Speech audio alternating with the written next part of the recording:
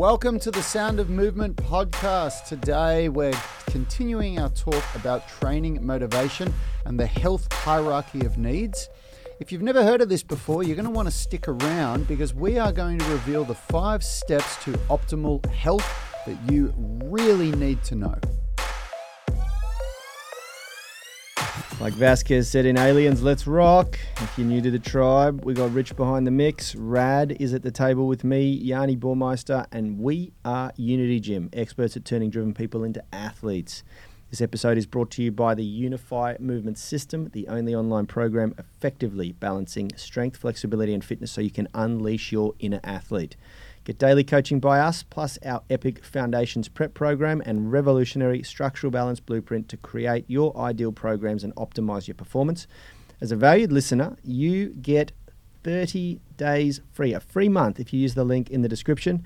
Get yourself in there. Now, before we get started, big warm welcome. If you're on the live stream in the UMS Movement Mastermind Facebook group, leave a comment and we'll send you some love. Remember, anyone can join and interact. Just search for UMS Movement Mastermind on Facebook. Lastly, shout out to our YouTube athletes catching the replay. Hit the like button to support the channel and obviously subscribe if you like what you see. I'm joined, as I said, by the dream team, Rad and Richie. How are you, boys? Great. I am great. Feeling good? Yeah, feeling good. Feeling good. And, great topic today. Great topic of conversation. It's something that we, the health hierarchy of needs that we spoke about yesterday that we introduced, this is not something that we created. It's something that we discovered, I don't think we created this any more than people created science, they discovered science. And science is a method of validation. It's not. Yeah, that's right. It's misunderstood. Gravity then, right? Nobody created gravity, right? People discovered gravity. Yeah. And we discovered better, much better. Look how good I am with the metaphors. So we discovered the health hierarchy by Yanni, Richard, and I having a conversation sometime last year. I think it was last year, wasn't it? And we were basically talking about last couple of years. Last year's a blur. Last year's COVID. Well, within the last 2 years. The year before that, I think. But we were talking about, why is it that the three of us, it started with physique, with talking about why can the three of us maintain a healthy physique and an optimal physique for what most people look for in the gym year round without really having to think about it. Like we were trying to scratch our heads. We were saying it's not genetics because we've got plenty of people in our family who are really overweight and who really struggle with weight. So it's not genetics. Richard's and that goes for all three of us. Yeah, Richard is the anomaly in his family. He is healthy and fit, and the rest of his family members, don't have the level of health and fitness that he had. So we ruled that out. It's not genetics.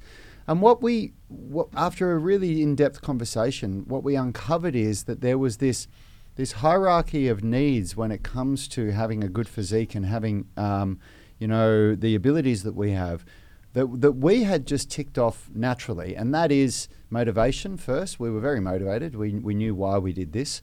Daily habit of movement, we do that. We all train daily. We don't have to think about it. We don't have to motivate ourselves for that. It just happens. And our nutrition was dialed in. We know if we have a blowout on the weekend, we know instinctively that for the next week or two we need to clean things up or we're going to put on a little bit of weight because we've done enough courses with people about metabolism, about metabolic research that we understand this stuff. And then when we discovered these commonalities between each other, we thought, you know what? Everyone else that we've interviewed and that we know in the industry that has achieved this level of physique or ability that other people want has done this stuff too. Yeah, I think it's their movement. We judge people on their movement mastery, and that doesn't matter whether they are a professional bodybuilder like Ben Pekulski, who we've had here on the podcast a couple of times, a good friend of ours. He has certainly mastered movement, and I was incredibly impressed when we did some training here and to see his flexibility. I couldn't believe it. For a big guy. I could not believe it. Because he goes, when you said, he's going to come and do a workout with you, and I was like, what do you want to do today, man? And he goes, whatever you're doing, whatever. And I said, all right, well, I'll take you through some of the stretches and stuff that we do, thinking that I was going to be showing them something that they couldn't do. I couldn't believe it. I was looking at him go, what? Yeah, and you know, I've trained with him. I've trained, in the gym doing lifting with him, and he's methodical about his movement. So he's certainly mastered movement, not in a calisthenics sense or something like that, but as a bodybuilder, and he's now retired from bodybuilding and doing amazing things. But as a bodybuilder, he was methodical about movement. And then friends like Sebastian Oreb, who's certainly mastered movement in his sport with powerlifting. You know, he is incredible at what he does, methodical at what he does. And a lot of other people that we've had here, meeting Fitness FAQs, Daniel Vadnal, he's certainly mastered movement. Miguel Santana, mastered hand balancing, all these people, whether it's Ido Portal, and we compare ourselves to these sort of caliber of people. And yeah, it's very true. They've all got everything right, and that is that they know why they train. They've discovered their burning desire and their intrinsic motivation, and it goes far beyond just being lean or just being muscular or just being flexible or just being able to do this or just being able to do that. And then they have done it in such a degree and to such a degree with consistency and frequency that not turning up to train is abnormal. You don't feel right if you don't get some movement in, if you don't get your practice in. You don't feel like your day is complete. There's something missing. So it goes far beyond just having a habit of going to the gym and exercising. It is abnormal not to exercise.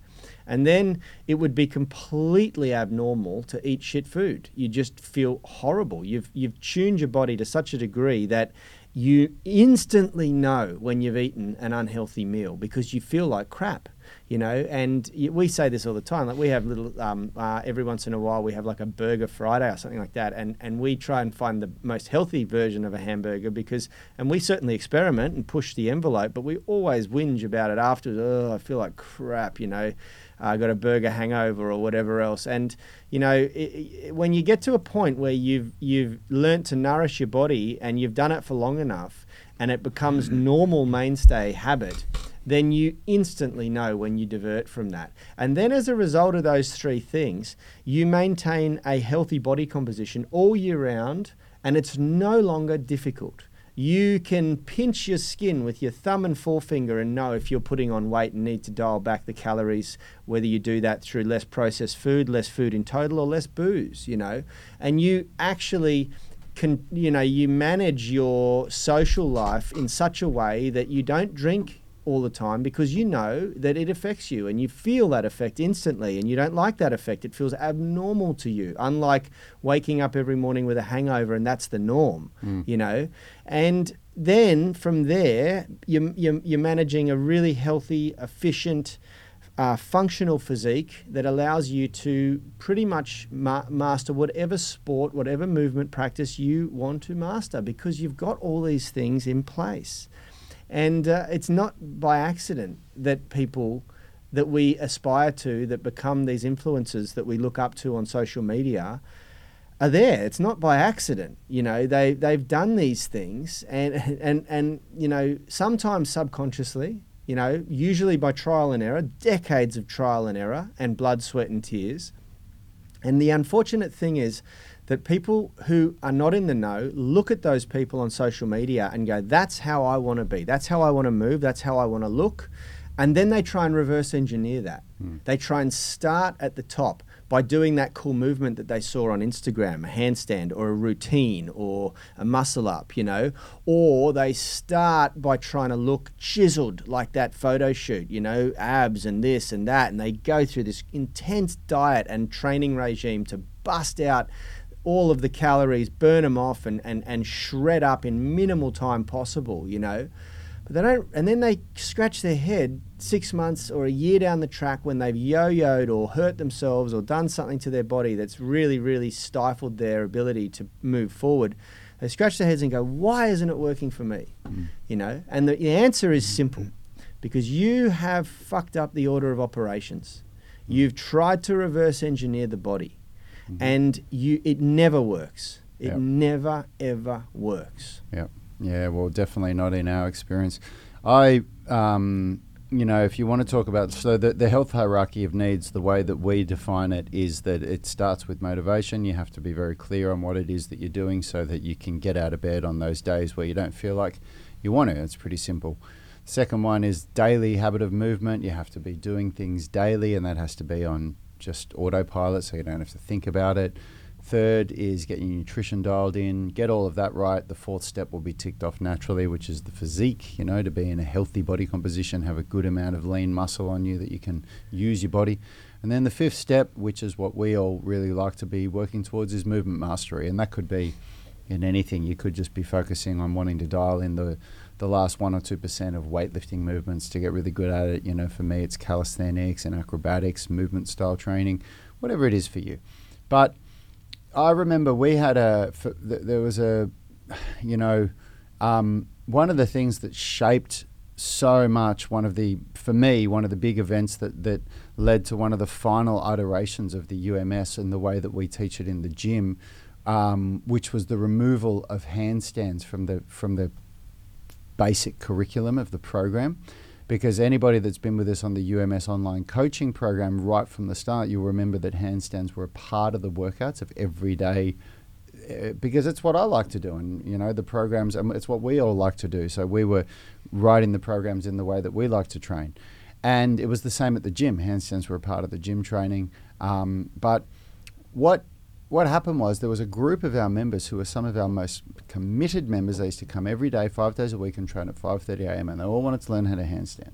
So I told them what they needed to do in order to be able to do handstands, and it was 20 to 30 minutes of work a day on top of what the regular workouts were. And they even, one of them even had a key, and I used to come in every morning to start the classes, and they were already here training. They'd been here for half an hour or whatever, and I did that for the better part of a year, to my memory. I'm pretty sure it was close to a year. It was definitely more than 6 months. So you would think that that's enough time to be able to do handstands, wouldn't you? You would think if you were training for 20 to 30 minutes a day on handstands plus your 1 hour a day of strength and flexibility training, that 6 to 12 months you'd be able to do a handstand. I certainly did when I started doing handstands 5 years ago or so. I certainly thought, a year of this, I'll be nailing a handstand. And they started to really want to go forward with it. And one of the things that we were teaching, and that we still do teach as a prerequisite for ever trying a freestanding handstand, is a good cartwheel. And a good cartwheel is there to be able to bail out of a handstand, really. And a couple of the people that were doing this, they were just nowhere near being able to do a good cartwheel, and they were getting really frustrated. And it was a funny experience for me, because for the three of us in this room, when somebody shows me to do something like a cartwheel that I can't do, if I practice it for about 20 minutes or so, I can do it better than most people. And there's a reason for that. And the reason for that is these 3 steps that we've talked about with the health hierarchy have been dialed in for decades for me. Not for a year, not for 2 years. It's been decades that this stuff's been dialed in. So my capability with movement is higher than the average person. So is yours, so is Richard's. But the people that were in this group, they didn't have that same vocabulary. They didn't have that same baseline. They hadn't dialed in the health hierarchy the way that we had. So when it came to the point where they were starting to go, come on, when are we going to start doing some freestanding handstands? And I did the first lesson with them where I taught them how to kick up and hold themselves. One of the partners did not hold the other one properly. And mind you, these people had been learning how to do cartwheels for 6 to 12 months. And when it came time to actually use that, because they needed to bail out now, this one person made the biggest mess of a bailout of a handstand that I've ever seen. And there was basically no attempt to save themselves. And they went up to the handstand, and as they went over, they did nothing to save themselves. And they hit the deck so hard that even the member was only in their late 20s to early 30s. So if it was somebody that was in their 40s or 50s, it would have been really disastrous. But they couldn't walk properly for about 2 months after that. And that was the moment that when we spoke about it and we said, we're taking the handstands out of the program. The handstands are something that you can learn and we'll teach you, but you do it on your own. And the moral to the story is... Who is that? I won't say any names on the show, but I'll talk to you afterwards about it. But it really blew my mind as to this concept of reverse engineering, this concept of focusing on the movement mastery well before you got the earlier. And in this case, what the problem was a lack of raw strength and basic movement terminology, just basic stuff. Like, in all honesty, I know for some people when I say this, we always ruffle feathers when we say this, but a cartwheel is a really basic movement. It is not a hard movement to do.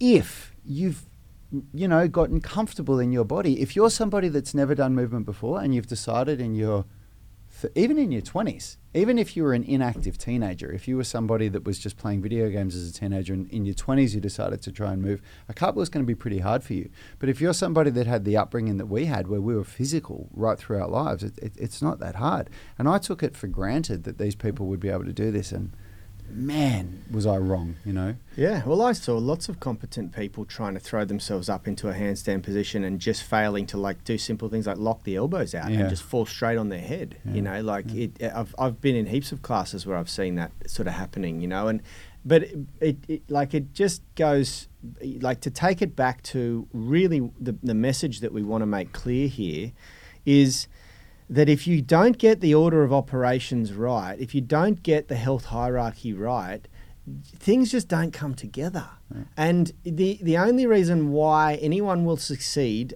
not prioritizing this is because they did it subconsciously. Yeah. They don't realize. They bang their head against a wall long enough, the wall eventually gives way. Yeah. Well, that's if you survive it. I didn't get this right for a long, long time. Yeah. And when I was younger, I was the person that was practicing the movement well before I was ready to do it. But I was really young, and I fluked it and got through it with a lot of injuries. We both did, but I fluked it and got through it because of my age and because I basically at least had decent movement terminology. And what I mean by that is that for my whole life I'd done some form of movement, some type of training, so I could move my body well. Well, the thing is that when you before the age of about 27, your body is still evolving. It's still developing. So there's enough growth hormone and all these hormones that are like supercharging the reproduction of cells in your body, that you get away with a lot more. You get away with injuries that now, if you did them, would be a real long-term problem that you'd have to work around for a long period of time. You get away with that stuff because it just sort of heals, and you don't really, largely things can go unnoticed. You kind of go, oh yeah, well that was a painful experience, but I've forgotten about it now, Whereas when you're in your 40s and you start trying to unlock new things, if you stuff up the order of operations, it can really be quite catastrophic, and it's enough to put people off. Yep. People hurt themselves and then they think, oh man, that's it. I can't. I'm just not genetically capable of doing that. No, that's bullshit. You fucked up your load management and you messed up the order of operations and you tried to do something your body just simply wasn't capable of, know. And if you talk about the health hierarchy, the way that we've laid it out, motivation, then daily movement, then nutrition, then physique, then movement mastery. If you even remove movement mastery, because my story was about movement mastery, but if you talk about what much more people are striving for, which is physique, we all know that the health and fitness industry is largely filled with punters that are wanting to get into a better body shape. They're wanting to lose fat mostly, and then maybe wanting to build some muscle. And people say they want to tone their body, but that's a made-up word. It's you either want to lose fat, elimination of body fat and increase of muscle mass. Yeah, and people call that toning. But so, if that's what your goal is, then that's again something that people really mess up by. They come in and all they focus on is the physique. They don't focus on the steps that will create that physique without them thinking about it, Yeah. And you really need to be listening to this stuff if you're somebody that's tried and failed. If you've tried and failed with your health and fitness goals, it's most likely because of this. Yeah. Well, here's the thing. I was thinking about this today even, and I had my shirt off when I was finishing my workout, and I'm leaner than I've been in a long time now because I'm doing a lot of cardio. And I feel like I have a long way to go. I look at my physique and go, geez, I'm still carrying a fair bit of fat. And what dawned on me is really, no matter how lean you get, no matter how much fat you burn, you still want to be skinnier. You still want to be leaner. No matter how muscular you get, you still want to be more muscular. It just like fuels this notion. No matter how wealthy you get, you still want more money. You know, like these things are really, really, they're good at getting you initially through the door, but they're not very good long term, because it becomes a never-ending sort of story, and you never seem to be satisfied with the way you look, the way you feel, the way you perform, or how much, you know, money you've got in the bank, if that's what your goals are. What you need to do is find another way of motivating yourself, and that's where this burning desire, the why, comes into play. Like if you're not really crystal clear on why it's important to you, then at some point the goal is going to not work for you anymore, you know. And this is a great time of year to be talking about this, because the reality is that a lot of people right now are falling off the wagon, right now are hitting a wall where where we spoke about yesterday, the honeymoon phase of your New Year's resolution goals have fizzled out. And you're at the point now coming into March where it starts to get a lot harder to motivate yourself, especially if you didn't drill down on why those goals you set in January are so important to you. And this is where it's so important. If you haven't done this exercise, I really challenge everyone to figure out what is going to motivate them for the entire year, not just for a month or two, because anyone can be motivated for a month or two. Anyone can save money for a month or two, you know.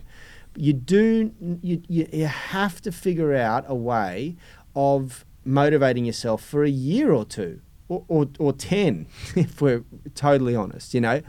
And to do that, you got to drill down on why it's important to you. And then once you've got your burning desire, then you remind yourself of that every single day, whether you write it up on the wall, whether you write it on a card that stays in your wallet, whether you read it in an affirmation every day, whether you meditate on it, you know, whether you create a vision board. You've got to remind yourself of why that's so damn important. And then from there, you've got to get busy working on, you know, the habits that you're creating. And I'm being distracted because you got a bit of fluff hanging from your beard. It's there you go. Anyone who's watching on the live stream, they may have caught that too. Then you've got to start building a habit that's going to be healthy and long-term sustainable, you know. And I heard Will having a conversation, our manager at the gym, with someone inquiring, and they had powerlifting goals, very specific powerlifting goals, you know. And I've got absolutely no problem with powerlifting. I think it's a great sport because anyone can play. It's easy to practice. You know, you can join a gym and you can get practice your bench press, your squat, your deadlift, and it's great to set goals, like to go and compete in a competition, because it's going to really motivate you to challenge yourself and push forward. But it ain't the most healthy long-term exercise practice, because it's very, very one-sided, one-dimensional, you know. You will get strong, you know, you will get strong. Will you achieve your true potential in strength? I argue not, because I think true strength cannot be achieved in the absence of mobility, and vice versa. True flexibility cannot be achieved in the absence of strength. I think that you need balance there to really be able to move like a human is capable of moving. Think of how a child moves. I had a great discussion recently with Keegan Smith and he put it really eloquently, talking about, you know, how children move is how the body should be able to move. And if you can't move like that, then you're not achieving your true potential as a human being, you know. And then I argue that fitness, it plays a huge role in being able to move the way a human should be able to move, you know. Like, I did a 5K run this morning and I averaged a 4 minutes 55 kilometre, and I believe humans should be able to do that. You know, I think that we have a God-given right to be fit. I think we have a God-given right to have sex and not have to stop because we're out of breath. You know, like, humans should be fit as well as strong and flexible. So I argue that a discipline, a sport, a practice that's only one-dimensional and neglecting those other areas, you're not going to achieve your true potential, you know. So that's where we get down to what's a healthy exercise habit. Well, a healthy exercise habit is something that's really creating this balanced body that's going to be easily deployed into any sort of sport, you know. And I think that's really, really important. And I think people should be questioning, is the way I'm exercising, if you've gotten that motivation right and you're exercising regularly, maybe every day, then start to question, am I balanced? Because I know some great powerlifters and bodybuilders who have died of heart attacks or had problems with their cardiovascular system at a young age, you know. And at the end of the day, when we exercise, in the back of our minds, we are, whether you're doing it for competition or a sport, you still think that you're doing it to make yourself healthy, you know. At least we hope so. Yep. So you want to balance that too, you know. And then, of course, at the end of the day, you got to question whether you're getting your recovery right. Are you recovering in a way that is best serving your exercise practice? And if you're not nourishing your body, if you're not eating the right amount of calories, if you're not eating the right amount of protein, if you're not eating the right amount of, you know, healthy vitamins and minerals that is going to be furnishing the amount of stress you're putting on your body through your daily exercise practice, then you're going to end up running into problems. And that's why we have this order of operation, this health hierarchy laid out the way we have it. You know, each step is critical to the next. Mm-hmm. And, you know, if you start to see, well, yeah, it makes sense. You can't really reverse engineer it. If you're not motivated enough, then you're not going to eat right or exercise every day. Yep. And if you're not eating right or exercising every day, you're never going to achieve a desirable physique. Mm-hmm. And if you don't have a desirable physique, you're never going to be able to deploy that into like a really vast array of sport, any sport, you know. And a desirable physique may be that you need to be chunky as hell to be a good power lifter. I don't know, you know. It's going to be to suit what you want to do. But you need to have an efficient, desirable physique. And in order to do that, you need to know how to eat right. Like for Hafthor Bjornsson to be the strongest man in the world, he had to eat like 10,000 calories a day. That takes a lot of practice. You can't just do that overnight.